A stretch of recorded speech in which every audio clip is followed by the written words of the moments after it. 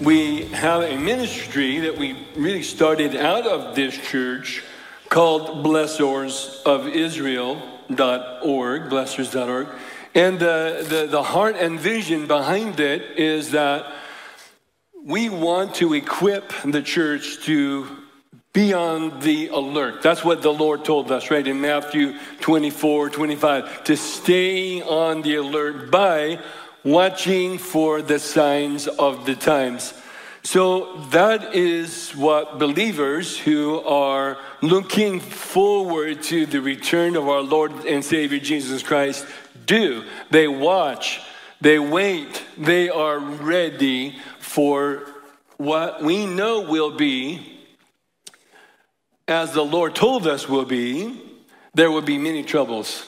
In fact, we are seeing what Jesus indicated. He said these things will be merely the beginning of birth pangs.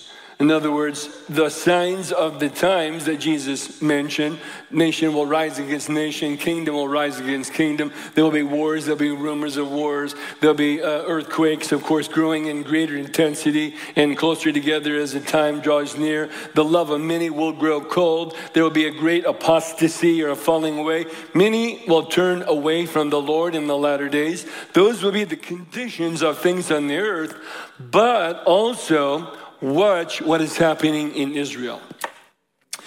Because we know, as we've studied through, and those who have been with us a while and have studied through the prophecy of Scripture, recognize that Israel will be the center of the unfolding events in the latter days. Jerusalem will be the very center, and the Temple Mount will be the epicenter.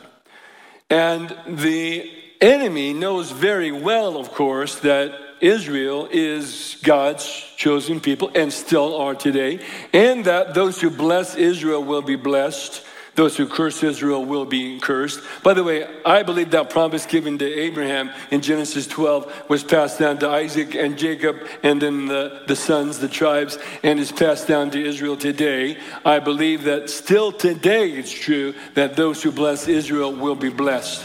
And that, amen? Yeah, let's give the Lord praise for that. Exactly right.